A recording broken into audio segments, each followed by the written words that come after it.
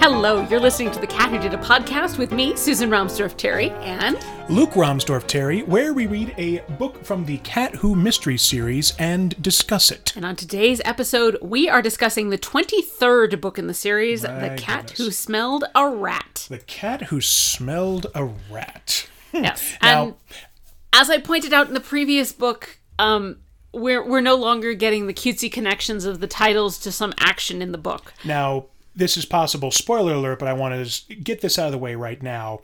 In the previous book, The Cat Who Robbed a Bank, there was no bank robbery. Is there a rat in this book? Only in the metaphorical sense. That is acceptable. That works. All right. And it's not so much that Coco is sniffing them out.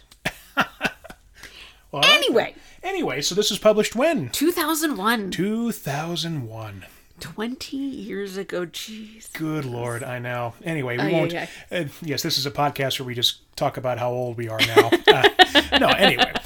Before we begin and take a dive into our rehash of it, I think we should also say spoiler alert. So... Always gotta say spoiler alert. Mm-hmm. Gotta keep it consistent.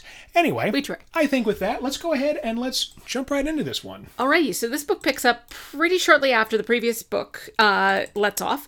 But now Moose County is now worried about a crippling fall drought and praying for snow. We're praying for the big one to hit. Oof. Quill and the cats have, as suggested in the previous book, they have moved into Indian Village a little early. Because the snow might come early, more to keep an eye on Polly's quote-unquote charming new neighbor, the mysterious Kurt Nightingale. Jeez. Kurtwell Nightingale. Who makes up that kind of a name for a fake name? Really? What? I know. It's Austin. Yes, I'm Richie Cunningham, and this is my wife, Oprah. It's Austin Power Levels. Creation of fake name. Exactly. Before we continue further, just as far as timing for me, you said this picks up right after the last book. Like, are we talking a couple weeks or We're talking months? a couple weeks. Oh, wow. Because the previous book started at the beginning of September. We are now in the middle of October. Oh, wow. So it has not been long. No, it very much has not. And we're, it's heading towards November, which is the traditional start of the big one. And that is what we're going for. And the big one has yet to arrive. Mm-hmm. Oh my. There's also just not been a lot of rain, so it's been really, really dry. So small fires are cropping up all over the county, and they're keeping the fire crews busy around the clock. This doesn't sound familiar at all. Yeah. Coco, however, we in Colorado did not have Coco on duty, who will predict a fire's direction before Quill even hears the sirens. Oh, really? Yes. So, to jump to something down the end, the final book of the series was supposed to be called The Cat Who Smelled Smoke. He's doing it several books early. So to set up a few things. Set up just a few things. Anyway, so Coco is playing fire spotter here as well.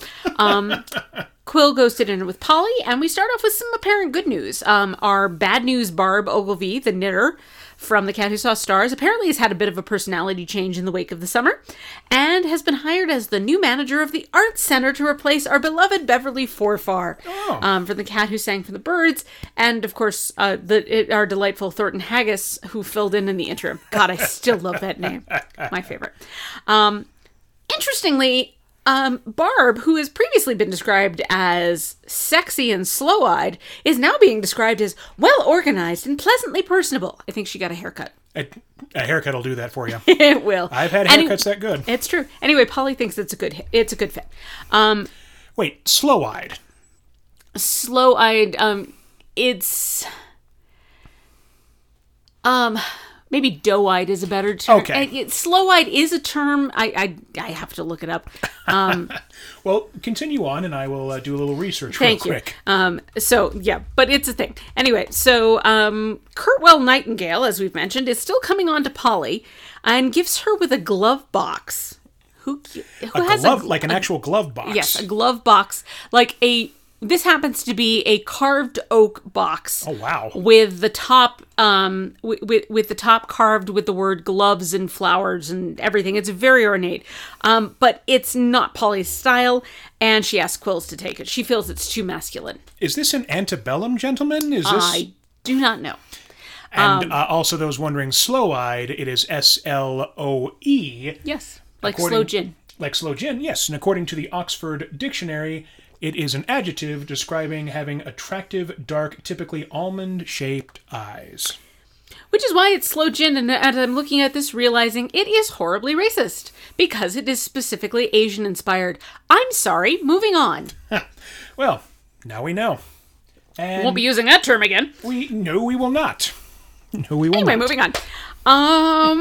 So the next day, Quill stops by Ed's Additions, and he spots the infamous Kurt Nightingale on a ladder. And it should be mentioned, for those of you who might have forgotten, that Nightingale is here as a rare book dealer. So, of course, he's in the used bookstore looking for hidden treasures. Quill and Eddington have some fun at his expense, talking about buying something for 25 cents, when in actuality he's handing him $20, and all of that. And as he's leaving, Eddington reminds Quill that in his will, he is leaving Quill his entire store. Next, we jump to, in the spirit of community, Quill has volunteered to drive the limo on a publicity tour for the dedication of plaques commemorating the 10 mines throughout Moose County. This dedication will involve some remaining descendants of the mine owners and other local dignitaries, ranging in age from 6 to 96, because, of course, Homer Tibbet, as county historian, is, of course, included. Oh, good. Now, this means that this motorcade idea was not well thought out. There are 10 mines. Only 5 direct descendants still alive. And once all those 5 direct descendants have all been photographed, the papers and the local dignitaries head back to town, and the rest of them are stuck traveling to the remaining 5 mines for 4 hours. And there's no one to visit. No one to care, no one to watch. Everyone just wants to kill everyone. It's just everyone's done. It's a terrible idea. Not Hixie's finest idea. But on the plus side, it didn't get flooded out. No, that is a big plus. So we'll go with that. Once he's back, Quill, Polly, Arch, and Mildred, of course, head to brunch and a silent auction the next day. It's all to support various local fundraisers. It's lovely. Arch mentions that the banner story in the paper for the next day is the formation of a citizens' fire watch to help keep an eye on the shaft houses. These are, of course, the remaining physical structures that mark all of the mines. They are unique to the community, and they are, of course, being made of wood, heavily flammable. That's typically how wood with works, all of these little fires that are popping up, they're popping up in spaces that are very, very close to all of these shaft houses. Jeez. So it's a little suspicious to begin with. I was going to say, so these fires popping up, it's not as if it's a lightning strike or wind. No. Okay. It's possibly wind. It's possibly irresponsible campers or hunters, because we are in October. Gender reveal party. Yeah. Less so. It wasn't a thing these days. At this particular brunch, Mildred amuses the group with an interesting story about a report card forgery ring that she taught that happened while she was teaching in the public schools.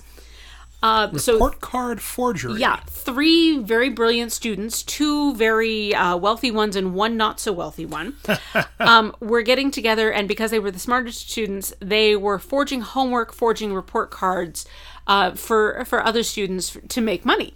Mm-hmm. And they were eventually caught. The 2 people from wealthy families were kept on, and the one kid from the poor family was expelled. Oh, of course. Yeah, because that looks good. Well, unfortunately, that seems on par for what... Yeah. Yep. Yeah. Anyway, so it's her funny story for the evening. The silent auction is successful for all parties. Quill gets a rug. Arch gets some antique tin, which he has fallen in love with from his ex-wife down below, if you remember that. Mm-hmm. Apparently, interesting thing that I don't think was ever made clear was that when Arch's ex-wife took over Iris Cobb's antique shop in the divorce, she also got all of Arch's antique tin collection, and then she opened an antique shop called Tin and Stuff. Tin and Stuff. Just to twist the knife on him. That's where I get all my tins and sometimes my stuff. Yes, exactly. So unfortunately, however, when Quill arrives home, he gets a call from Bart, our favorite attorney, saying that Eddington Smith has, in fact, passed away in his sleep due to heart trouble, and he did indeed leave his entire store to Quill. Oh, Eddington! He's been with us for quite some time. He has, and he's delightful. I mean, come on, bookstore owner, we love him. Now, this also includes the building that Eddington's store occupies, which was made of feldspar, like the Klingenschön mansion. So it sparkles in the sunlight. It's a tourist attraction. And the building was originally a blacksmith shop belonging to Eddington's grandfather, who was rumored to have been a lake pirate with a hoard of treasure buried in the backyard, Yar. which, by the way, was now paved for parking. It's now what? Paved for parking. What a legacy for a pirate. Indeed. All right. This be me space. Apparently, Ed did it to discourage people from trying to dig up his backyard. No, that makes perfect sense, especially if there's going to... Pirates always have hidden treasure. Exactly. Don't want any looky-loos. So the next day... Put the ticket in your dash, me hearty. So the next day in morning, Quill stops in to chat with Susan Exbridge about a couple of items that popped up in the something that day. He's congratulating her on being accepted to a very prestigious antique show back east. And he's here to be nosy because... Oh, it's Quill. Her ex-husband... the infamous Don Exbridge of XYZ, has posted a notice dissolving XYZ Enterprises. It's no more. It's going to be no more. Oh, apparently, my. Don Exbridge is keeping Indian Village under the name of Don X Construction. Casper Young, who is the Y, is starting his own construction company. And Dr. Zoller, the Z, is retiring completely. Oh, my. Now, we have a pretty major mistake here. Quill claims to have never met Young or Zoller, but in the early Moose County days, Dr. Zoller was Quill's dentist. And Junior Goodwinter's wife, by the way, was his wife Jody, was his hygienist. So we know Dr. Zoller. We don't know him well because, there's a level of professional distance there. But you can't say that you didn't know him. Well, the man had his hand in your mouth. I hope so. If someone's had a hand in your mouth, you know them to some degree. You're on a first name basis, at least. Yeah. Anyway, you can't say that you don't know them. I said to my proctologist, "Hey, buy me dinner first." Yes, you said that last year too. Exactly. Now, continuity aside, Susan is convinced that whatever Don has planned, it probably isn't completely good or legal. He has made a pattern of not being the most above board kind of guy. After this, Quill attempts to get to know Kurt Nightingale by inviting him over to hear the WPKX broadcast about the Citizens Firewatch, but we learn that Kurt is afraid of cats, and this becomes awkward because, of course, Coco knows it. Does not. Oh, and so Coco likes to harass the allurophobes around us, and Coco ends the visit by knocking potted plants off the balcony. Oh, no. Now, in Coco's defense, Fran Brody, what were you thinking giving a house with cats potted plants that they can knock off the balcony? Really? Not That's your best just idea. asking for It's trouble. just stupid. So Kurt is scared out the door. Is Coco trying to tell us something? We're really not sure. Except for the fact that... Well, we're not totally sure about this one. But it is very clear that Kurt Nightingale's response is anytime someone says, "Oh, I like such and such a book," Kurt says, "Oh, well, you could get this very expensive first edition for several $1,000s and blah, blah, blah, and you should start collecting these." Not every book brought up in conversation should be valued, and Quill is never going to buy rare, expensive books just because he can. Just because he has the money. He is not here to just kind of hand you money. I realize that that's what you think is going to happen when you're talking with the only billionaire in Breathing Room, but still, it's not. Yeah, just it's really annoying. And every time he is in conversation with someone, it inevitably ends with him saying, "Oh, such and such a book, it's worth such and such a thing. I have found similar things with excellent bindings, blah blah blah." No one cares. First edition Aristotle or Plato or whatever it was from that terrible movie. The Iliad. It was the Iliad. Yes. That's right. Yes, which was, as it should be mentioned, an oral tradition. It was not translated for several hundred years.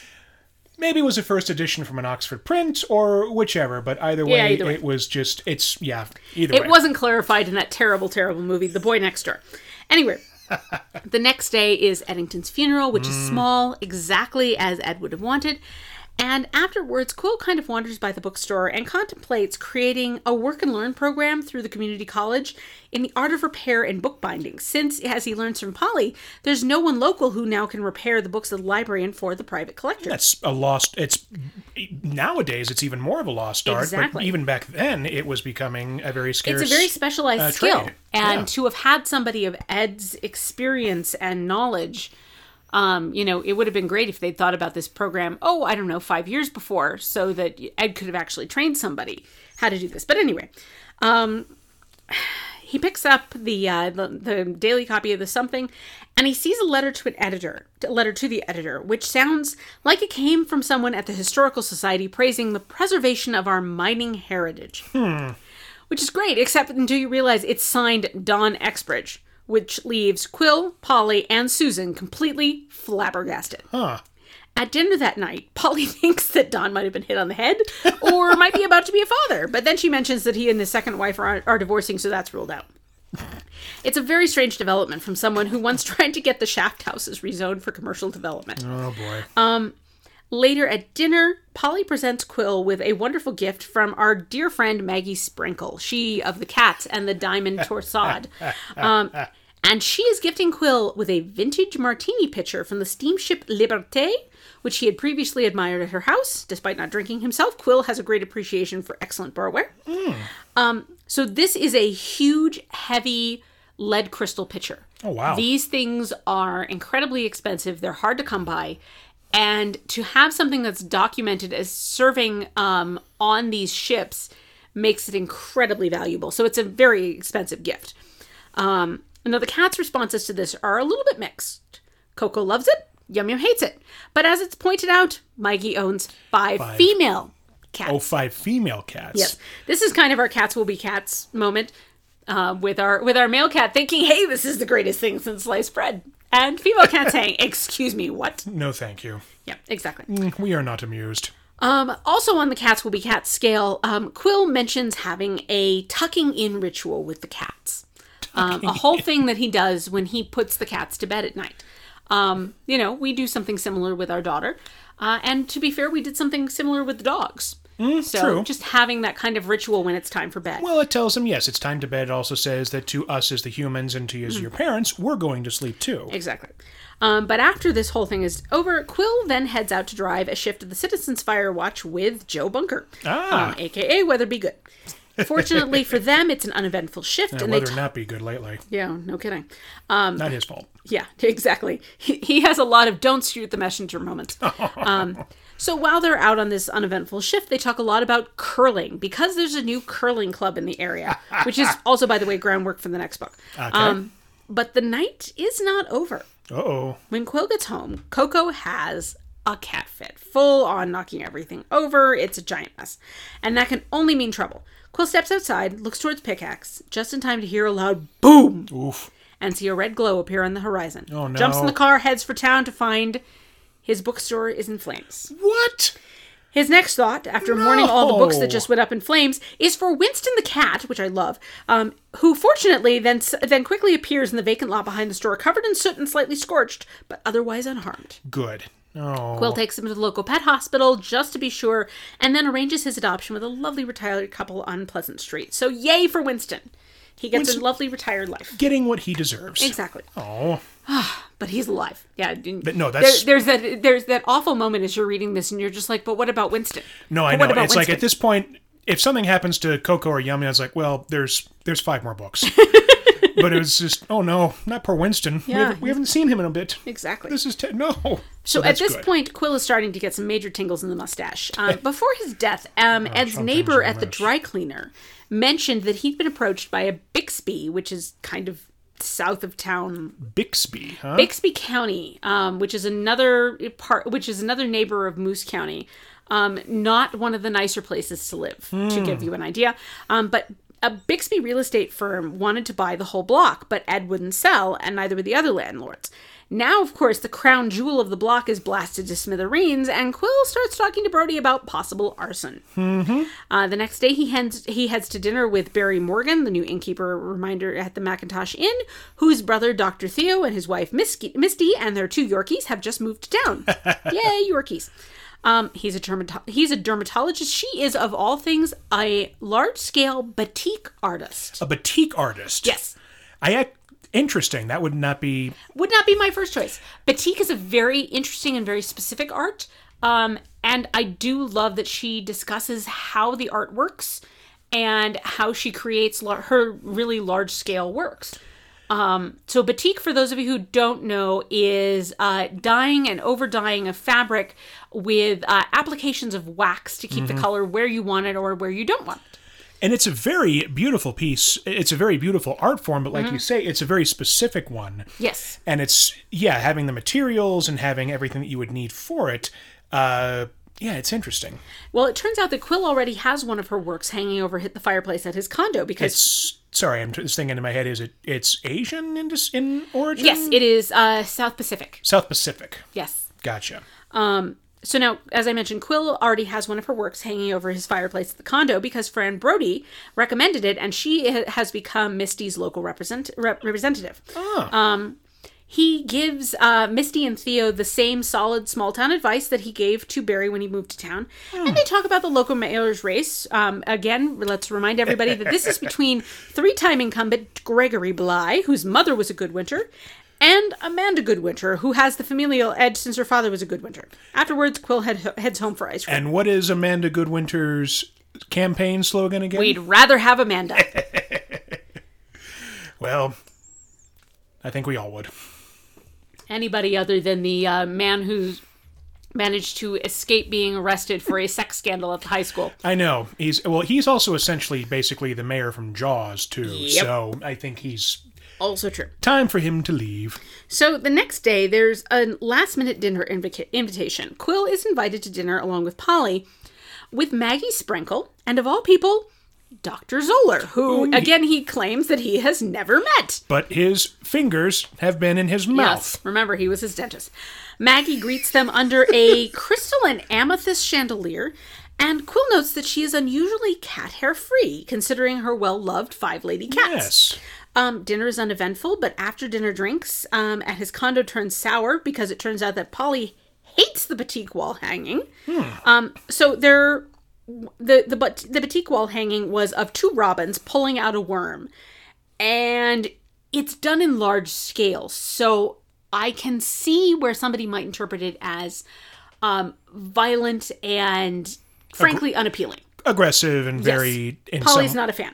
The good news is that Misty understood this, so she did 2 wall hangings, one with the worm and one without. Quill then immediately calls Fran and gets it changed out. But regardless of that, the next morning, Polly's on Quill's doorstep, disturbed by a phone call from Maggie's housekeeper. Uh-oh. Maggie and the cats have disappeared. Quill is speculating that Maggie and Dr. Zoller have eloped, but that doesn't ring true because he hates cats. And apparently is hated by Amanda Goodwinter, who Quill learns when he stops by the design studio to see about exchanging the batik hanging. And Maggie and Amanda have been longtime friends. So, like I mentioned, fortunately, Misty made a version without the worm, so everyone is kept happy. And Quill Quill then wonders why Zoller didn't attend the country club reception that was being held that night, because he's the president, for the new dermatologist, a.k.a. Misty's husband.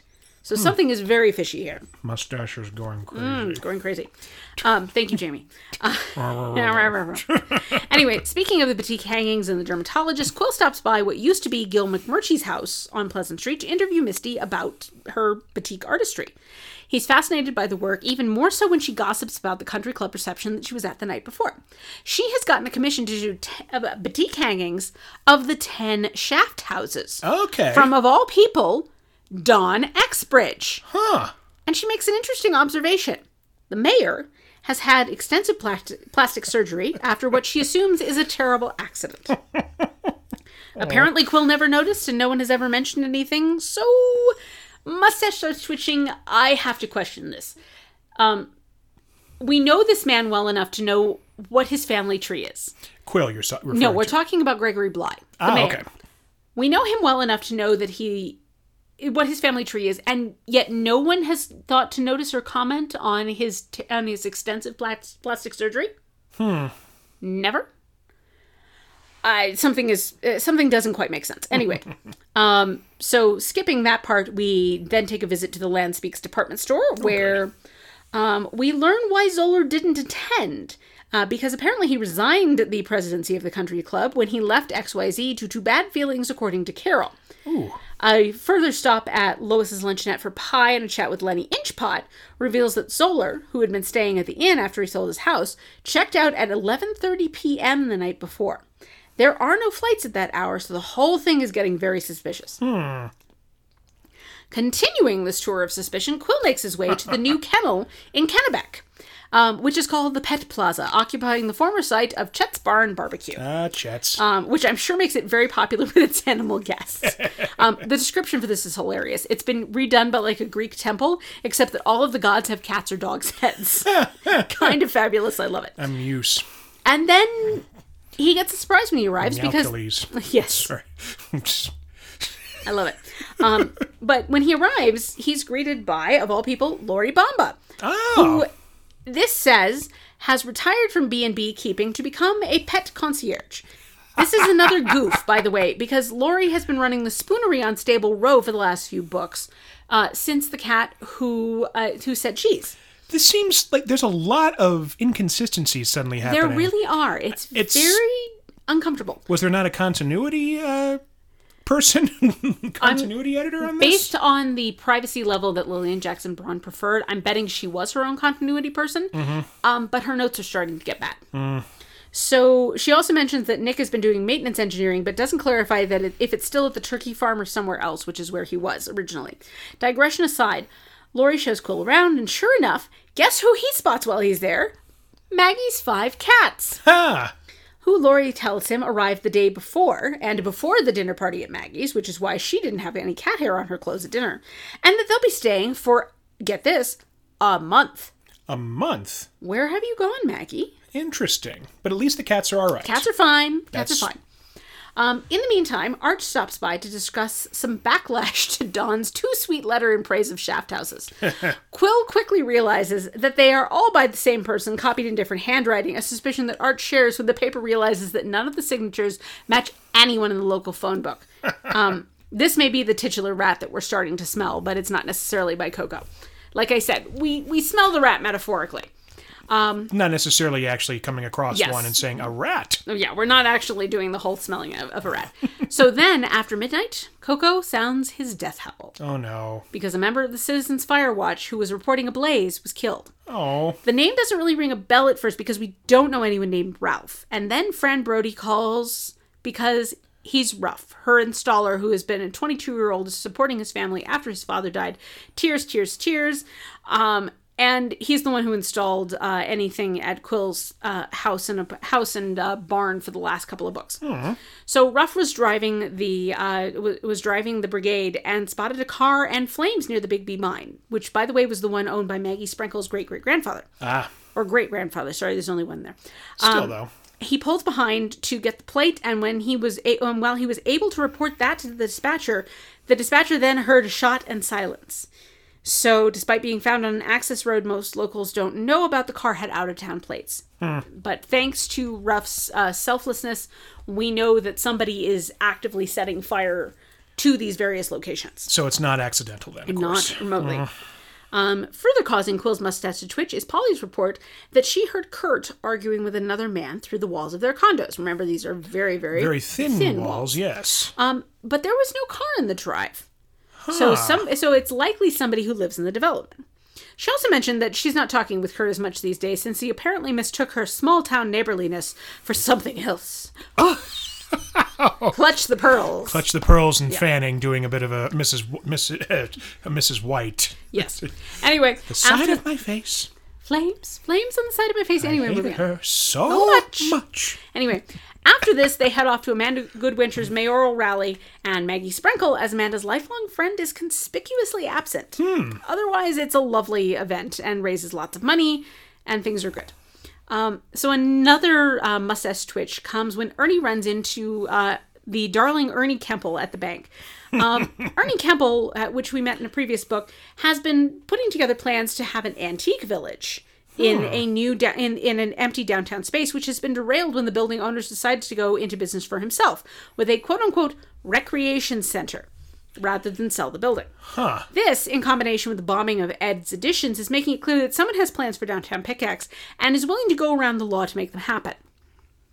A few more things kind of click into place when Quill meets Jeffa Young, who is Casper Young's mother. Jeff is an accountant whose sideline is astrology. She is concerned that her son is facing a challenge and moved to Moose County to provide motherly support. Sure.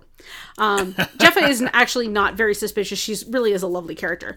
But since her son is the former Y in XYZ Enterprise, I can kind of understand why she might be thinking he might be facing a challenge. We get a full crash course in the life and times of Casper Young, because Lillian Jackson Braun apparently never thought him interesting enough to include in any of the previous books. Basically, learned to build well, got involved with XYZ, compromised his integrity for money until he fell for a local woman currently still married to Don Exbridge, because that's not a problem, and decided that he needed to strike out on his own. Wow. Quill suggests that Casper employ the service of Dwight Somers to improve his PR from a builder of leaky roofs to one of integrity. Good suggestion, honestly. When Quill gets home, though, he has a message from Polly asking him to come over because she's had a letter from Maggie. Oh. Because apparently she and Zoller are possibly in Arizona and getting married? Because when you want a quick wedding, you go to Arizona. But don't try and contact them, and she'll write again. Not suspicious at all. No, not at all. Next, we learn that the car Ruff died reporting was not only out of state, but stolen. And Coco is now sitting here tossing wooden decorative apples into Quill's new rug, which, as we mentioned, was acquired during the silent auction, which then turns out to have belonged to Elizabeth Hart's father, whose possessions Quill is slowly inheriting, with the exception of his UFO library. There has been the pyramid, there has been the Twistlewig rocker, all of these things. This is a Danish Rhea rug. It's supposed to be lovely. Who knows? Coco's message, by the way, is still not getting through, so the apples keep finding their way into the rug.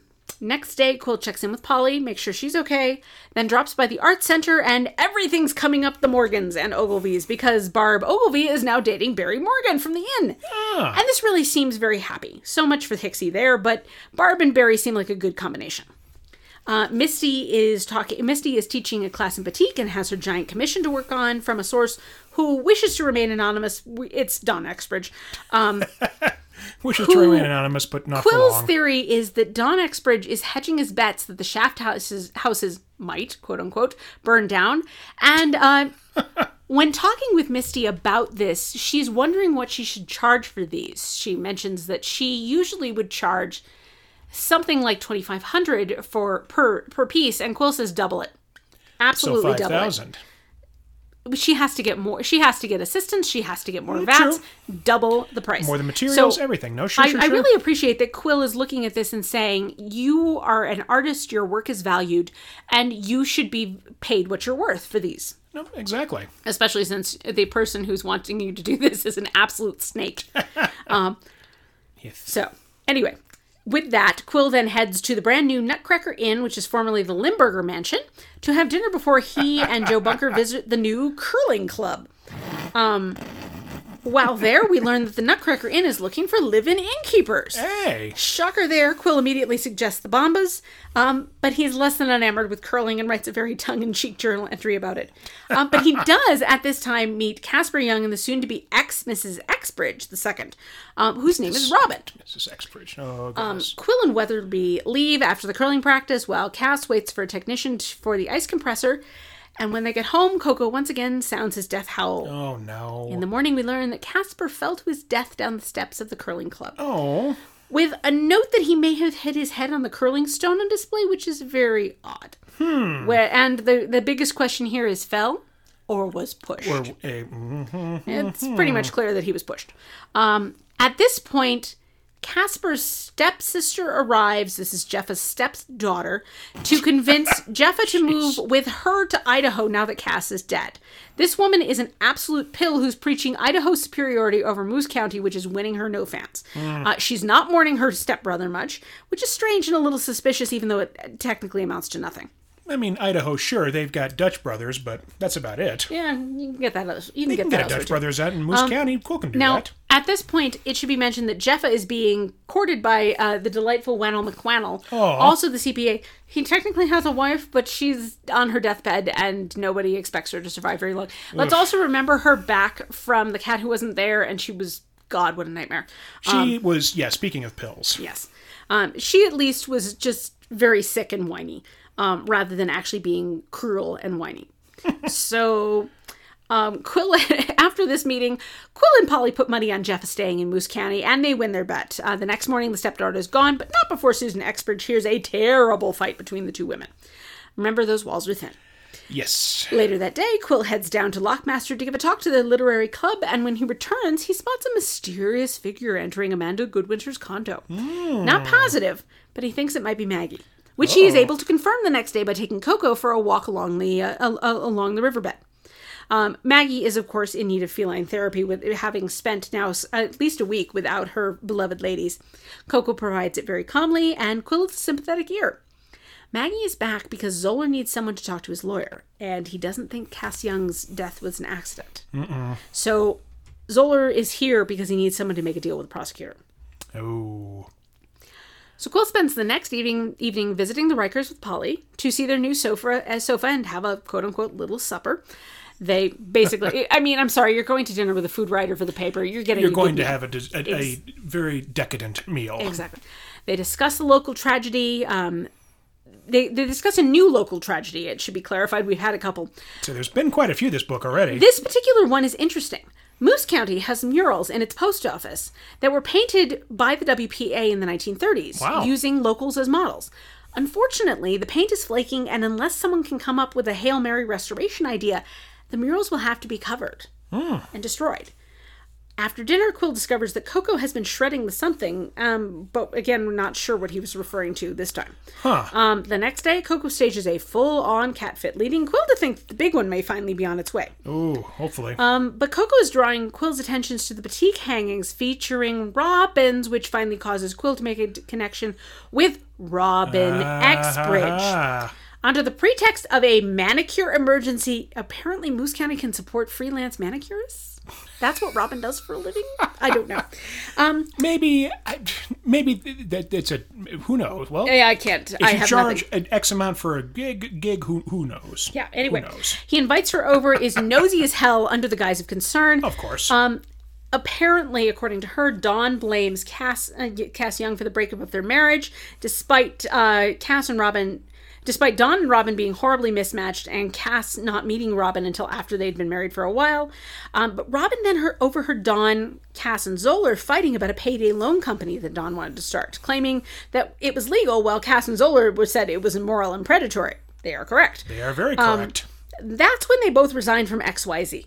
Zoller apparently told Cass that they should both leave town while they're still healthy, but Cass didn't listen. Now he's dead. Not a threat at all. Not remotely. But now Cass is dead and Zoller is hiding in Arizona.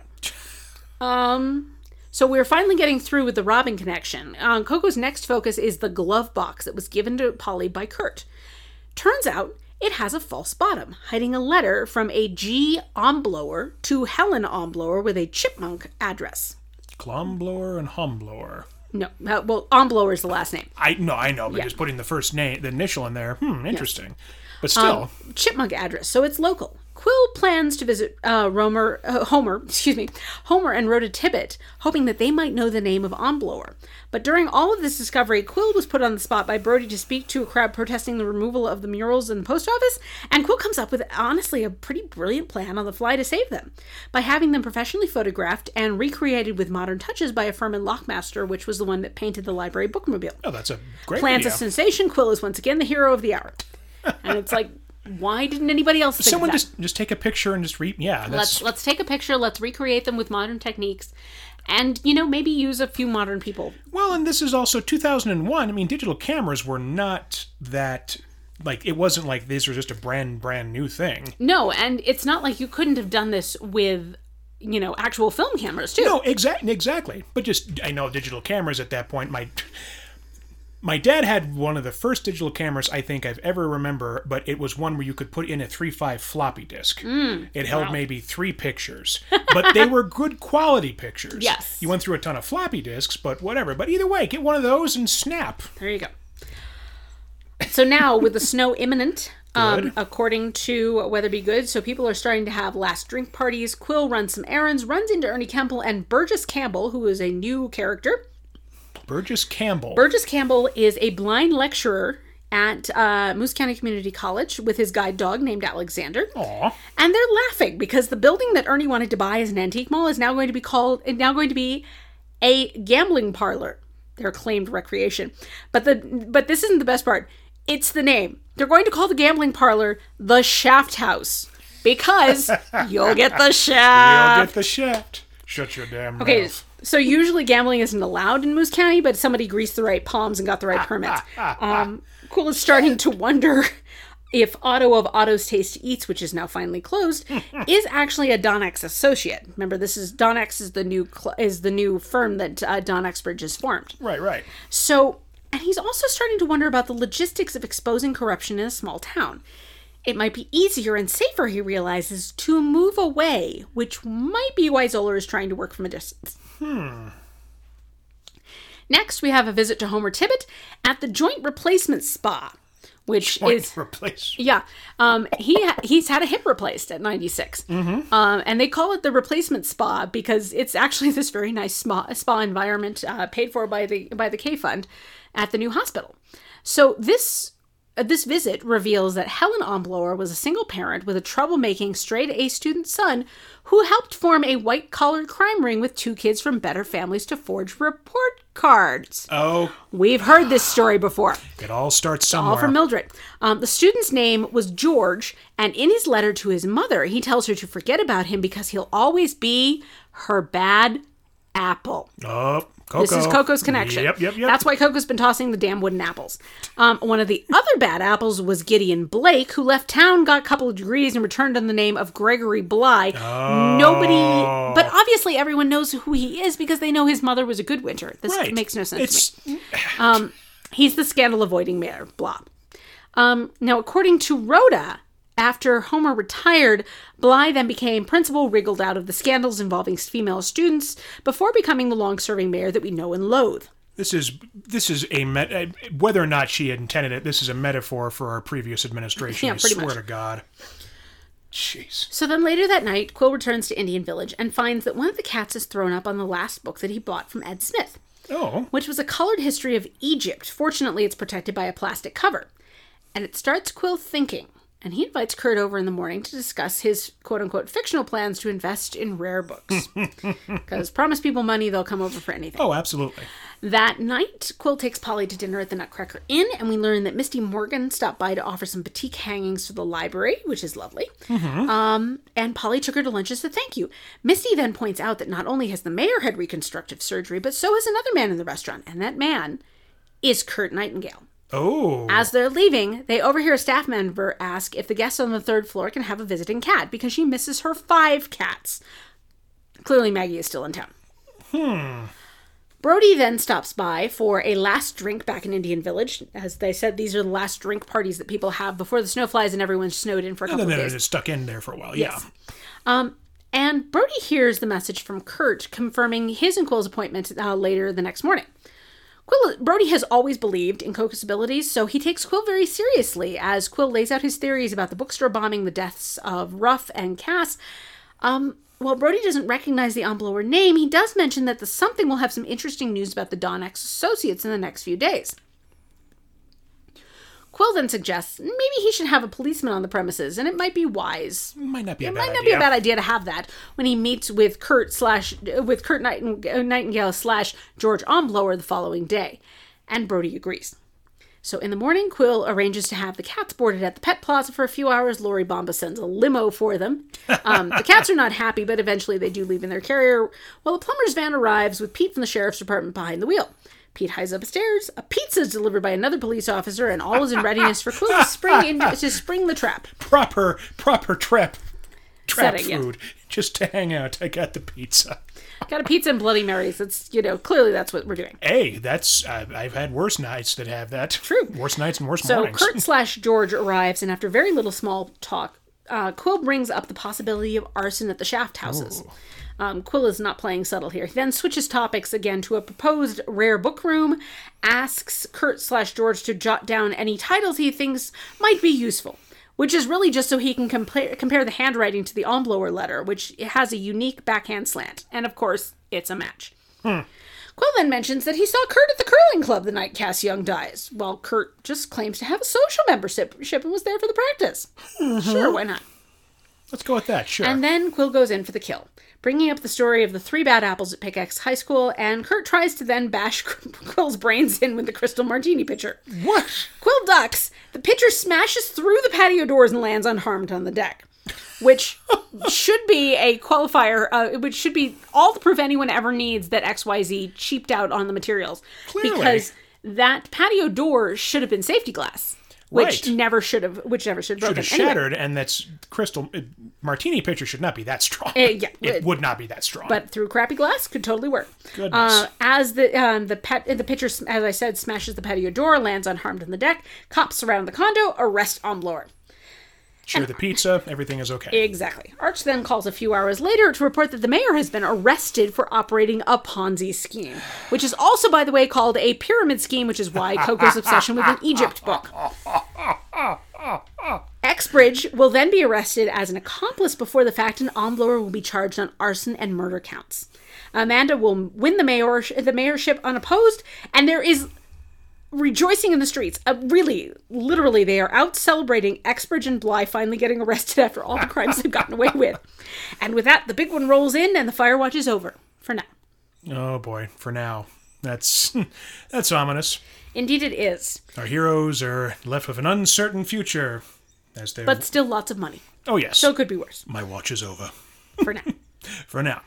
So Goodness. I'm really starting to realize on this particular reread that Lillian Jackson Braun is starting to lay the groundwork of what would have become the final novel of the series, which, as I mentioned, was The Cat Who Smelled Smoke. Coco certainly smells that. This is the first real threat to the shaft houses, which are of course flammable and potentially a huge loss to the community if they are destroyed. And this is the first indication that she really might be planning to just burn the whole thing down. Jeez. No, that's... In Dungeons & Dragons, when the DM is bored, they say rocks fall, everybody dies. She just may be going to say everything's on fire. Everything's on fire. Everyone's gone. Exactly. Wow. So as I mentioned before, once again, the title of the book, well appropriate this time, because there is a rat to be smelled. It isn't referenced to. There's not a good connection there. Yes. With Polly, we have a new reason why Polly and Quill are incompatible. Their decorating styles, which each describing the other as suffocating. Oh my. Excuse me. This has been hinted at in previous books. Polly's portrait was painted in a high-back Windsor chair, while Quill goes for modern everything. Here, we see her setting a table with Regency silver and Wedgwood china, which, by the way, she really must have inherited from Lynette after The Cat Who Tailed the Thief, because we have heard nothing about this collection in previous books. And Polly is the type who would brag about it. I love this moment, though. After years of shoddy construction, apparently the tenants of Indian Village have had enough, and a group, including Joe Bunker, Weatherby Good, vandalized an XYZ billboard, which originally read, "We stand behind our products." They pasted a sign on the billboard that read, "We stand under our roofs with buckets." They tipped off the newspaper, and wonder of wonders, the whole complex was re-roofed by the end of the summer, just in time for the worst fall drought in 20 years. Oof. But at least it's fixed. At least it's fixed. And in other local news, I am pleased to report that Otto's Tasty Eats has finally closed. It will not be missed. The Shaft House, by the way, it falls to the wayside. Good change. Now, Susan Exbridge, as we mentioned, has a new neighbor, which is Casper Young's mother, Jeffa. She is a celebrated astrologist, and Susan arranges to have Quill have Jeffa read his chart, of course using the alias Ronald Frobnitz. The results are scarily accurate. Susan's really weird about it. It's very strange. Ronald Frobnitz is, of course, our nasal-voiced character from the... yes, I am visiting family. Precisely. There's something that does not bode well, but I don't remember enough about these later books. Misty Morgan comments to Quill that after the country club reception, all the men told me they liked my art, and all the women told me they liked my husband. Ooh. Yeah. Ooh. Oh, God. Cold-blooded. Yep. Misty's got some kind of extrasensory perceptions going on. It's very interesting. Very clearly. Yes. Quill then mentions being famous for his 14-to-1 martinis, which is apparently the ideal dry martini ratio. But it turns out that he has no dry vermouth when Susan Expert stops by, and he hopes she doesn't notice when it's 14-0. Well, As somebody who likes my martinis very, very dry, no, I would not. Well, it's the Winston Churchill dry martini. Take the vermouth bottle out, give it a good look, and put it back. Yep. I'm a fan. We have some interesting updates with our dear friend Derek Cuddlebrink. He is still working at the Macintosh Inn, doing well. But he's got a secondary gig as a performer, with hits such as I Found My Puppy in Pickaxe City, and We'd Rather Have Amanda Run Our City, to the tune of She'd Be Coming Around the Mountain. He's getting a lot of appreciation for his clever lyrics, but of course, Quill is the writer. Oh, is he Derek is performing? the performer. Derek is the performer. Well, there you go. He sells them. But Quill's his lyricist. But Quill is his secret lyricist. There is a delightful story here about cooking. Mildred, as we've mentioned, is the food writer, and she tells us a great story about cooking with her grandmother and learning how she made what her grandmother called old shoe soup. It's a bean soup that her grandmother claimed got its flavor from an old boot. But when young Mildred got home, her mother told her that the boot that she thought she saw was really just an old ham bone.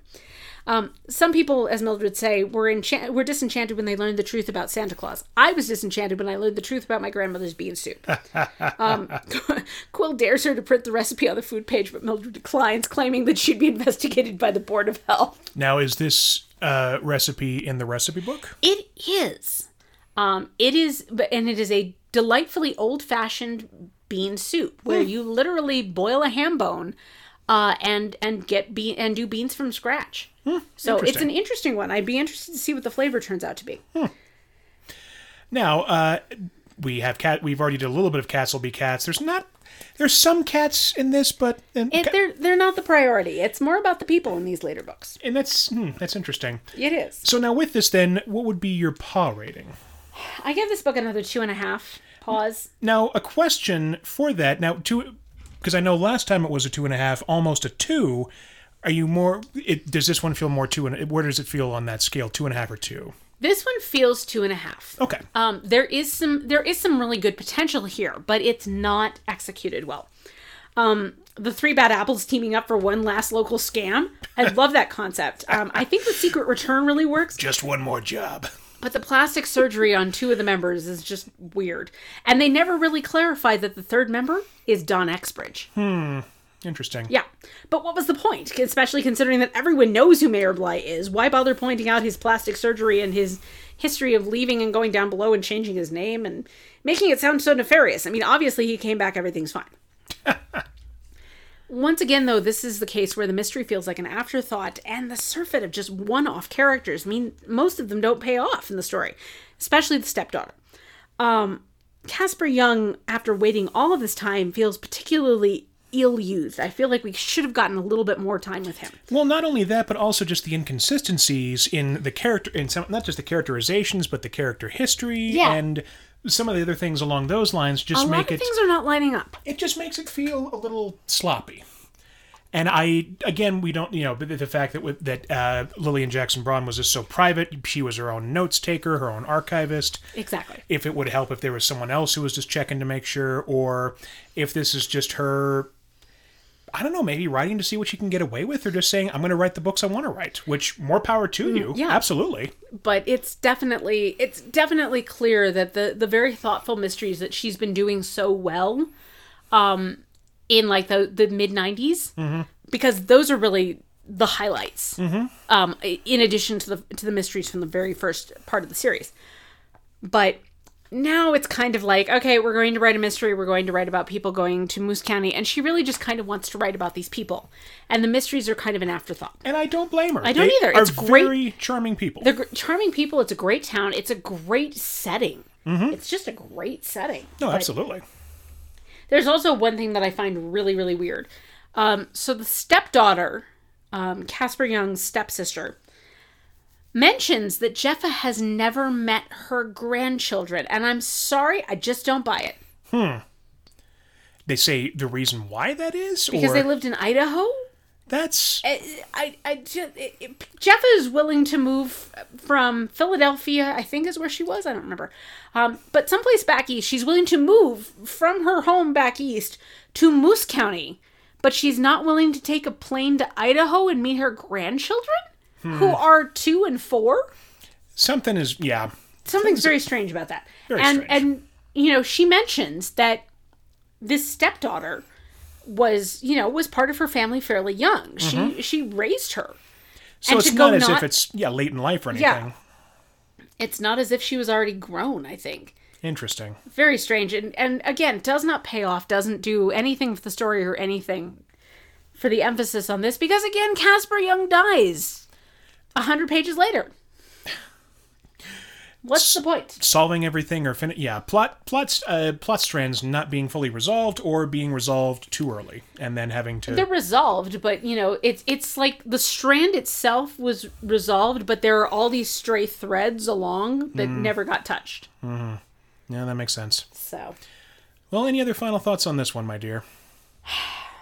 Again, we're getting into the section that's really not my favorite. It's good to reread it because this community is just so damn charming. Mm-hmm. I like going back to the community, but it's frustrating to see these mysteries that don't get tied up as well as I know that she was capable of. Is this going to turn out very much like the last season of Game of Thrones, where it's not that it's bad, it's good, it's an ending, and that's enough? Like, it's an ending. It's going to, isn't it? How badly do you want me to spoil this? Let's find out. We're going to spoil... We're going to find out together. We're going to find out together. And I will talk about it, and we can all be emotional about this together. So long as Quill doesn't go to the wall, even though there's no need for the wall, that's Quill okay. doesn't go to the wall. The cats don't die, so the important things still survive. So Ghost gets to be petted then in this. Yes, so Ghost is petted in this. So Coco and Yum Yum get to be petted. Get pet. It's not going to be. Was I not a good boy? Yeah, so okay, exactly. Good. No. There's none of that. It takes a really weird turn. But the main part of it holds steady. Well, good. Well, I am now more than curious as we head into the last 5 books. 6. Last 6. That's still not that many. Yeah, that's great. Well, not great as in it's going to be over, but just we are nearing the twilight of the series. Yes. Now, before we get to the next book, we are going to have a brief bonus episode where I do a little bit more cooking for the cookbook, and we'll be able to talk to you about that experience. And it is mixed in some regards. Mostly it's very good. So, I look forward to talking to you about some of these recipes. Speaking of bummer endings on one of them. But anyway, yes. So thank you so much for listening to Cat Who Did a Podcast, and join us next time for The Cat Who Went Up the Creek. I'm Susan Romsdorf-Terry. I'm Luke Romsdorf, the cat who went up... Never mind.